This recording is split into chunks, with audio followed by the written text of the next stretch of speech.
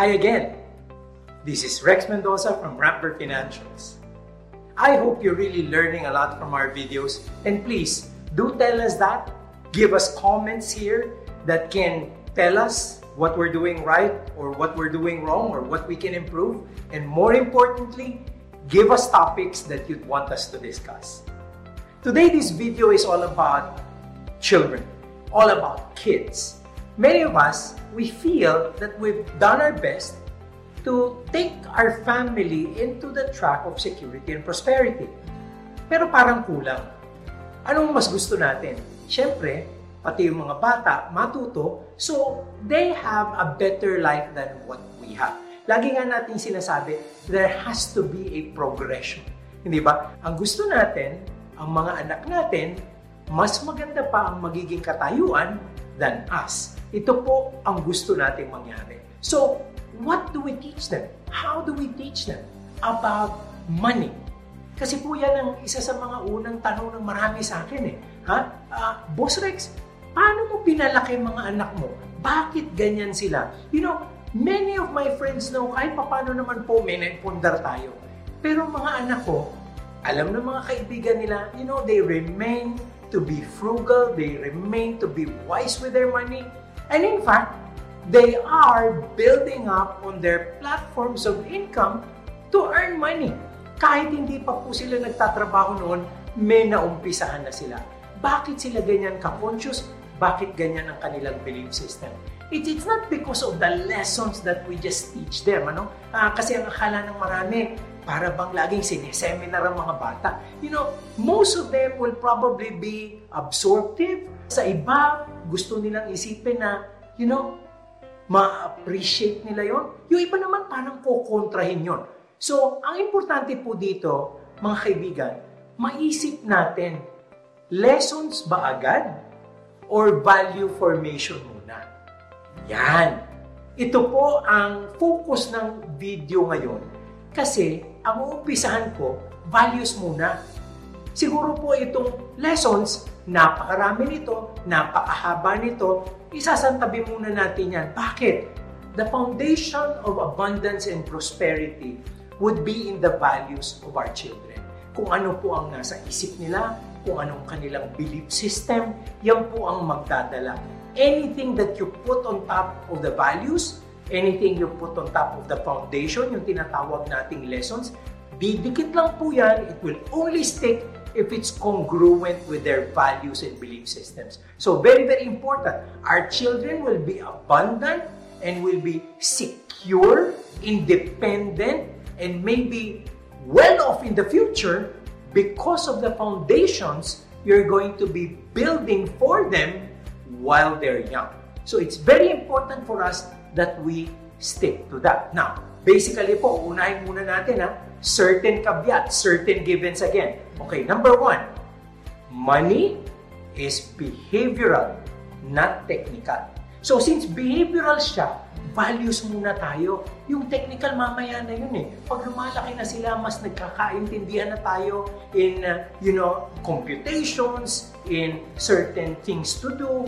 Diyan po natin gagawin yan. May tamang panahon para dyan. Pero sa umpisa, behavioral muna tayo, ayusin muna natin ang values. Pangalawa, and since we're talking about values, ang labanan po dito is what we say versus what we do. Very important po ito na prinsipyo. Okay? Values are not taught. Values are caught. Ang akala po ng marami na ituturo ang values. Hindi po. Yan, pag sinubukan mong turuan at ibang nakita niyan sa'yo, iba ang napapansin niyang ginagawa mo. Anong susundin niya? Yung ginagawa mo, hindi yung sinasabi mo. So it's very important for us to make sure that they see what we implement in our lives. Kailangan po yan congruent dun sa value creation system na gusto nating mangyari. Hindi pwedeng meron tayong itunuturo tapos hindi naman natin ginagawa. In fact, mas maganda po ang pagtuturo na nakikita nila na ginagawa mo. Mas maganda yung lesson, mas maganda yung value dahil kokopyahin ka nila Values are caught, not taught. Ang nakikita nilang ginagawa mo, yun ang gagayahin nila, yun ang susundin nila. Kaya mag-ingat tayo sa sinasabi natin at ginagawa natin. Now, lastly, kailangan po alam din natin yung timing. Mahirap din kasi minsan nagtuturo tayo ng bata sobrang bata pa naman niya, hindi niya pa ma-absorb yun. Meron siyang ma-absorb na tama at meron din siyang kailangang mga leksyon na ipagpaubaya natin pag medyo may edad na siya. Let me give you an example, no? Kasi po, decision making para sa mga bata, parang hindi pa naaangkop kapag sobrang liit pa nila, no? And that's the reason why nagtataka yung mga kaibigan ko. In fact, natawag po sa school ang anak ko at tinanong, magkanong allowance niya? Okay? Magkanong allowance niya? Ang sagot po ng anak ko, 20 pesos a week. So, na-shock yung kanyang teacher, na-shock yung kanyang classmates. Bakit? 20 pesos a week Hindi naman mahirap ang pamilya nyo, di ba? Bet ganon. Alam niyo po kung bet ganon? Kasi naniniwala kami ng misis ko, naniniwala kami ni Ana, na at that age, our children are not supposed to make money decisions. So, ano ibig sabihin? Throughout the whole week, binibigyan namin sila ng kailangan nila. Pagkain, snacks, talagang sinusupermarket po yan, pine-prepare yan everyday. Hindi sila kailangan magdesisyon sa pera dahil meron silang lahat ng kailangan nila. So magtataka kayo, para sa inyo 20 pesos? Sa biyernes lang po yun. By Friday, pagkatapos ng linggo, it's a prize and a reward for my son and daughter na sila po makakabili ng french fries, makakabili ng ice cream. Diba? In fact, yung aming bunso, kaya sinasabi ko, yung youngest daughter namin, hindi nga ganun yung reward kasi pati yung reward, hawak pa ni Ana ang pera, pinapipili lang siya. Bakit? Siya yung bunso, siya yung pinakabata. So, hindi namin sila pinagdesisyon sa pera na sobrang liit pa nila. Now, when they got to a place where pwede na, they got to an age na pwede na, yan, iba po. Nagkakaroon naman ng responsibilidad, so ang allowance hindi daily. Binigyan namin ng allowance na lingguhan. Why? Because they have to budget for the week. Nakakadiskarte sila sa kanilang desisyon. Pwede bang gastusin nila o tipirin muna nila? Or pwede bang may maitapi sila doon sa allowance na yun? So kahit paano po, decision making, na-empower sila para magkaroon ng differentiation. Na may araw na kailangan tipirin nila if they want something better for another day. So, kailangan ang diskarte nasa kanila. Pero yung allowance na yun, hindi yun magbabago. Okay? Very important po Pag medyo kinapos yan, pag Huwebes o Biyernes, hindi yan nadadagdagan. Pagkakasyahin mo yan. So, very important at naintindihan po nila, maliliit pa lang sila, na they can actually do something with money. Okay? So, that being said, ano na ito ngayong mga values na pinag-uusapan natin? First, value, very important, the value of money itself. Di ba? Lagi pong nakikita natin ito sa mga libro, sa mga ibang tao, sinasabi nila, kailangan turuan natin ng mga bata that money doesn't grow on trees. Totoo naman, di ba? Money is earned. So, kailangan po, bata pa lang sila, alam nila na ang pera, hindi yan basta-basta binibigay. Pinaghirapan yan. So, when they were little, we wanted them to understand that mommy and daddy work for money. Hindi yan basta-basta pwedeng lustayin lang. Okay? Very important, money is worked for. Kaya, bata pa sila, binibigyan namin sila ng chores kung gusto nilang magkapera. China-challenge namin sila to do certain things, and if they do certain things for us, we will actually give them money. So they also started very young working for their money. Very important po yun. Okay? And the function that follows that is also important. That money, if you don't spend it, earns more money. Ayan! Napakaganda pong paniniwala nito. Napakaganda pong prinsipyo nito. The principle of delayed gratification. Pag hindi mo siya ginasta, pwede siyang lumago. Ano ibig sabihin? Pag tinipid mo yung sarili mo ngayon, mas meron kang maa-anticipate na mas malaking bagay sa darating na panahon. So pag naitabi mo yung pera, kikita siya, mas marami kang pera later. So kung may mabibili kang isang bagay ngayon, baka dalawang bagay ang mabili mo kung maghihintay ka ng konti. So nagkakaroon ng tinatawag na delayed gratification. Kaya po, alam nyo, natatandaan ko, isa pa kong sample, natatandaan ko, pinatawag ang aking anak. Pinatawag ng teacher dahil yung kanya pong assignment, okay, computer class, meron siyang pie na saan mo ginagastos ang baon mo. So, meron pong transportation, meron pong food, meron pong entertainment and movies, di ba? Ang dami po ng mga kaklase niya, ganon. Alam niyo ba, ang sinubmit ng daughter ko, isang pie, isa lang ang kulay, nakalagay doon, food lang. Di ba? Parang nakakatuwa. Paano nangyari yun?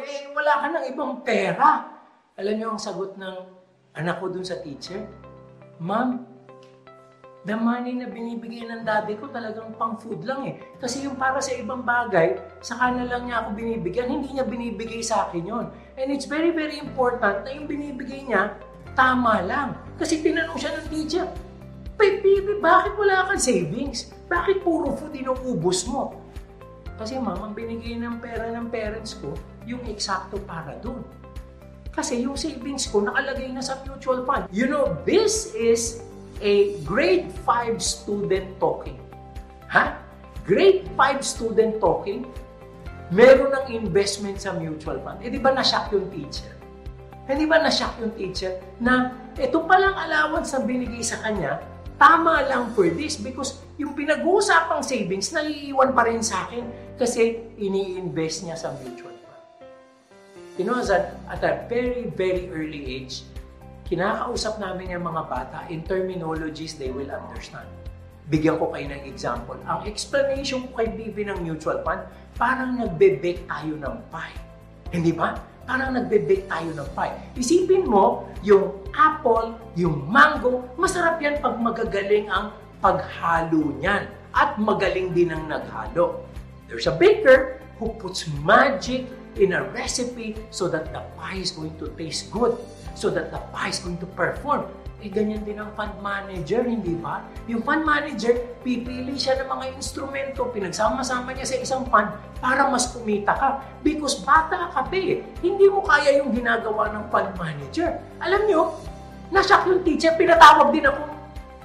Nakakatuwa po, pinatawag ako at sinabi sa akin, Mr. Mendoza, can you give this baking presentation to our children here in our grade 5 section A na parang nakakatuwa nung in-explain ni PB. Kahit ako na-amaze ako, sabi ng teacher niya na mutual funds at grade 5 na-appreciate na ng bata because it's not fund management, it's not money management, it's baking.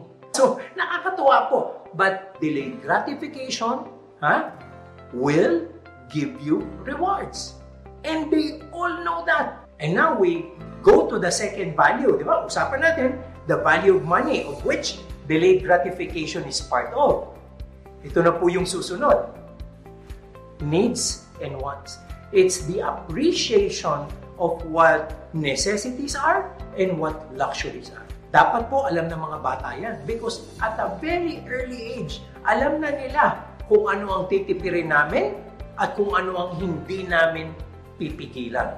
Necessities are necessities. The essentials of life, we will give them. We will not scrimp on them. They know that. You know, things like food, the essentials, medicine, their vitamins, very important po yan. So the sprinkling of travel, certain luxuries like watches, clothes, hindi po yan necessity. Ang necessity is just to have the right amount. Okay? Let me give you an example. Lahat yan, pressured yung mga anak namin because when they were in elementary, they never owned a cellphone. Wow! They never owned a cellphone. Bakit? At that time, hindi yan necessity eh. Bata ka pa eh. Diba? At that time, bata ka pa. Ngayon kung may field trip, kailangan mo ng cellphone, may ipapahiram kami sa'yo, but that's a family cellphone, that's not yours. Alam nyo, there's enough peer pressure on them. Ang sabi pa nung isang anak ko, Daddy, yung kaklase ko, Pang-apat na beses nang nagpalit ng mobile phone. Alam niyo sagot ko? Good for her, di ba? Be happy for her. Be amazed. But you know what? Rihanna, you will own your own cell phone when it's the right time. And for all of them, very, very firm, high school. First, high school, meron kang cellphone. Okay? So, alam ng mga bata ano ang necessity, ano ang luxury. Ang luxury, pwedeng ipagpaliban niya. Pero ang necessity, hindi. Ang priority is to live a lifestyle lower than your income. So nakikita nila yun. Alam nyo, may konting discussion doon kasi yung dalawa naming mas nakakatandang anak, sinasabi nyo, buti pa si Rihanna at that age, nakakapag-restaurant na nang walang okasyon. Kasi nung sila, bata, lagi kaming nasa fast food lang. Nakakapag-restaurant lang kami pag may okasyon, may birthday. Kasi hindi kami pupunta ng basta-basta. Ngayon, syempre, malalaki na sila, nakakaluwag na tayo, pwede na. Pero at that time, they know. Alam nyo itong very, very important discussion ng needs and wants. The fact that people, your kids, should know what they're gonna be happy with. Are they going to be happy with a purchase? Pag sila ay nakakabili ng kung ano-anong bagay na gusto nila, doon ba sila happy? O mas happy sila pag nakabargain sila? Alam nyo, nakakatuwa yan Bibigyan nyo sila kunyari ng pera, may budget, babiyahe kami. Alam nyo, pagdating ng gabi, ang payabangan iba. Diba? Hindi yung, tingnan nyo itong damit na nabili ko. Hindi. Tingnan nyo itong nabili kong damit at ito lang ang presyo. Ang pinagpapayabangan is the deal. It is not what is bought, but the deal they made. So ano nangyayari pag nagsha-shopping kami? Kasi alam nyo naman talaga, there's fun in shopping. Pero there is a difference between having fun in buying, but there is a different sense of fun in looking for great finds. Very important. Looking for great finds. In fact, for my family, the fun is in the finds. Yung talagang nakakuha ka ng napakagandang purchase, isang bagay na gustong-gusto mo, sa buong kapuluan, naghanap ka na, ganito lagi ang presyo, nakakita ka ng good deal. Yun ang talagang happy sila, getting something they want at a deal that's best. Kaya minsan lang po, masasabi ko naman sa inyo, may downside din yan. Kasi natapos na yung araw, wala pa silang bit-bit. Tapos sa bandang dulo, extended shopping hours kasi babalikan nila yung nakita nilang pinakamaganda at pinaka-okay ang presyo. Babalikan nila dahil susuyurin muna nila ang isang shopping center bago sila mag-make ng purchase decision. Nakakatuwa din po yun, yung understanding ng needs and wants. Kasi pag alam natin at nadi-decipher natin which are real necessities and which are real luxuries, then we can control lifestyle. Then we can keep lifestyle lower than our income. And when that happens, we are in control and we always have something of an excess to be able to invest. Okay, very important po yan. Now, third most important value, we're going to be talking about 4 actually, and that is gratitude. Gratitude or the feeling of thankfulness. Very important po sa mga bata yan. Sa paglaki nila, akala ng marami hindi ito konektado sa pera. No. Very, very connected to prosperity and abundance. That feeling of being blessed all the time. That feeling of getting blessed all the time. The attitude of gratitude, the thankfulness of a kid as they grow up will always be part of their heart. And when that happens, each and every challenge will always be met with optimism. Ang isang mapagpasalamat na bata, mas maraming bagay na pagpapasalamatan. Tandaan po natin yan. So, any challenge happens, any hardship happens, ang isang batang grateful, nakikita niya yung silver tint behind it. Ito po napakaganda, no? Medyo malalaki na sila ngayon, but that attitude of gratitude is ingrained with them. Kasi nangyari itong pandemic. So makikita nyo, may mga ibang bata na hindi makalabas, they're uneasy, there's too much anxiety, parang nakulong sila, parang psychologically, they're throwing themselves into a fit. Aba, yung mga anak ko po hindi. Immediately, all of them, all three of them, already thinking about the blessings this whole thing brings.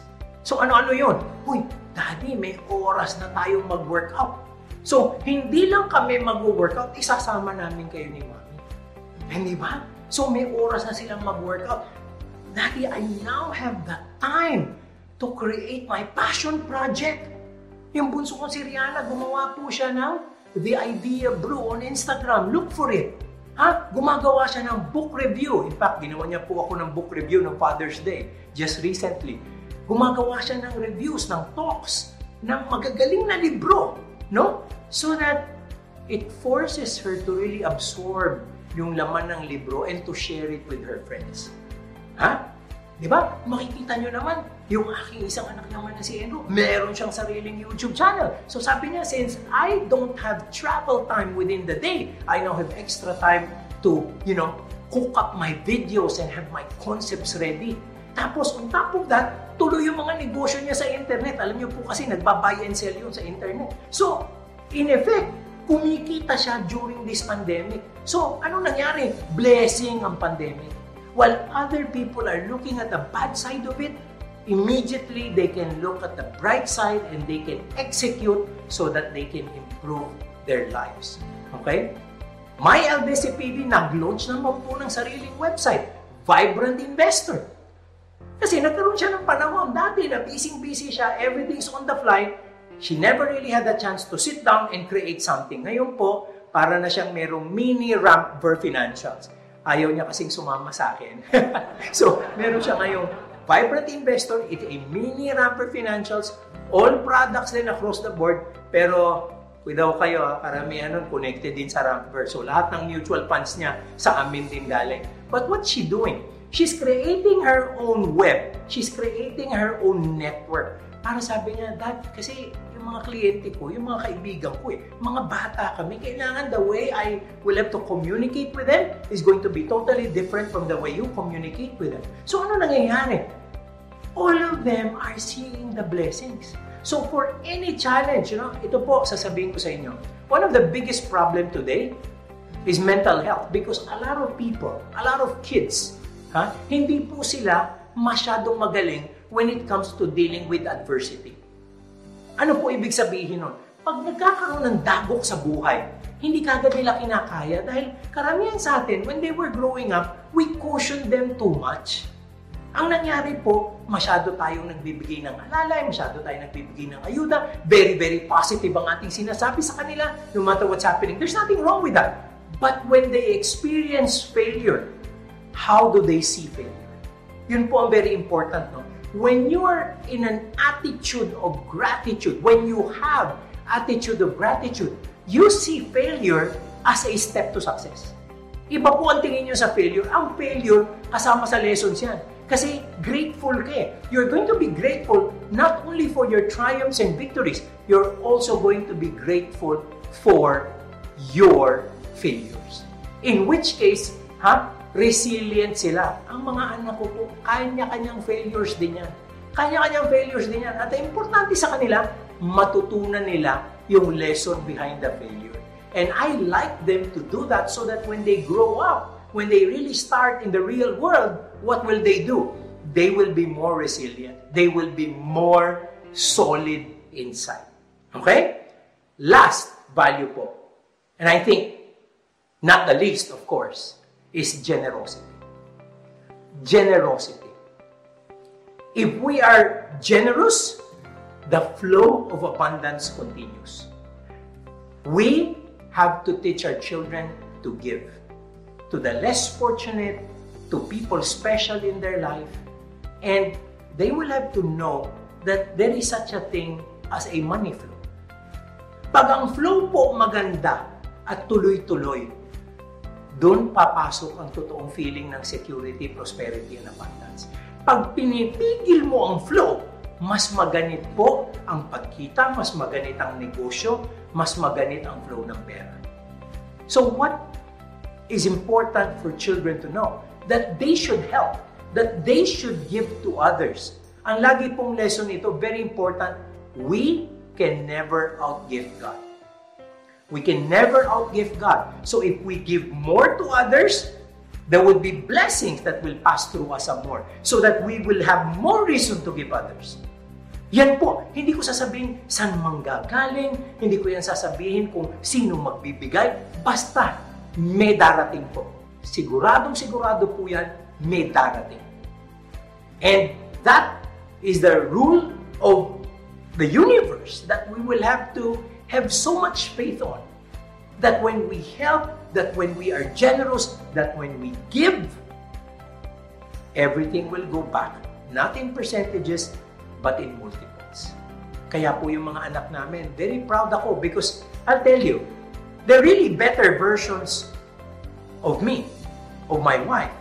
They're really better versions kasi ako naman po. Honestly, I wasn't so much of a giver in my young age. You know, nung bata-bata ako, syempre, alam nyo naman, pag meron tayong kunting success dyan, meron tayong pera, it's really for me. Lately na lang po tayo naka-realize ng turo na ganito. Again, also with the influence of friends, with the influence of the right parties, hindi ba ba? Pero ngayon, ang advantage is, I can now influence my children in the same way and at a very young age. So makikita ko, ang ganda ng pakiramdam ko when they, give something to their yayas, when they give and hand out something to drivers. Yan, si PB po, pag nakaka-close siya ng real estate deal, binibigyan niya yung driver, buti pa yung driver, nabigyan ako hindi. No, seriously. When they share their blessings with others, guess what happens? They get blessed some more. Tuloy-tuloy po ang flow. Kaya sila, talagang sinasabihan namin, generosity pays. Generosity pays. And a person who's generous will always be at the forefront of blessings. Okay? So let's go back to the 4 values we've talked about. That there is such a thing as value of money. That it has to be earned and worked for. It doesn't grow on trees. Importante din po, an understanding of our needs and wants. What are wants that we can get away from and what are needs that we want to be focused at a certain point in our lives. Gratefulness, to be thankful so that we have more to be thankful for. And lastly, generosity. To be able to give so that we don't stop the flow of blessings through us. Alam niyo, pag itong 4 na ito, maisaksak natin sa puso at isipan ng ating mga anak, they will go forward in their lives much, much better than the way we have. For the moment, we are looking at the foundations. We are looking at the values that we have to teach our kids so that they become prosperous and abundant for their future. Again, this is Rex Mendoza from Ramper Financials, thanking all of you for the time, for the support. Please subscribe and hit that like button because it helps us and it supports the channel. Thank you so much and I'll be seeing you again soon. Blessings always.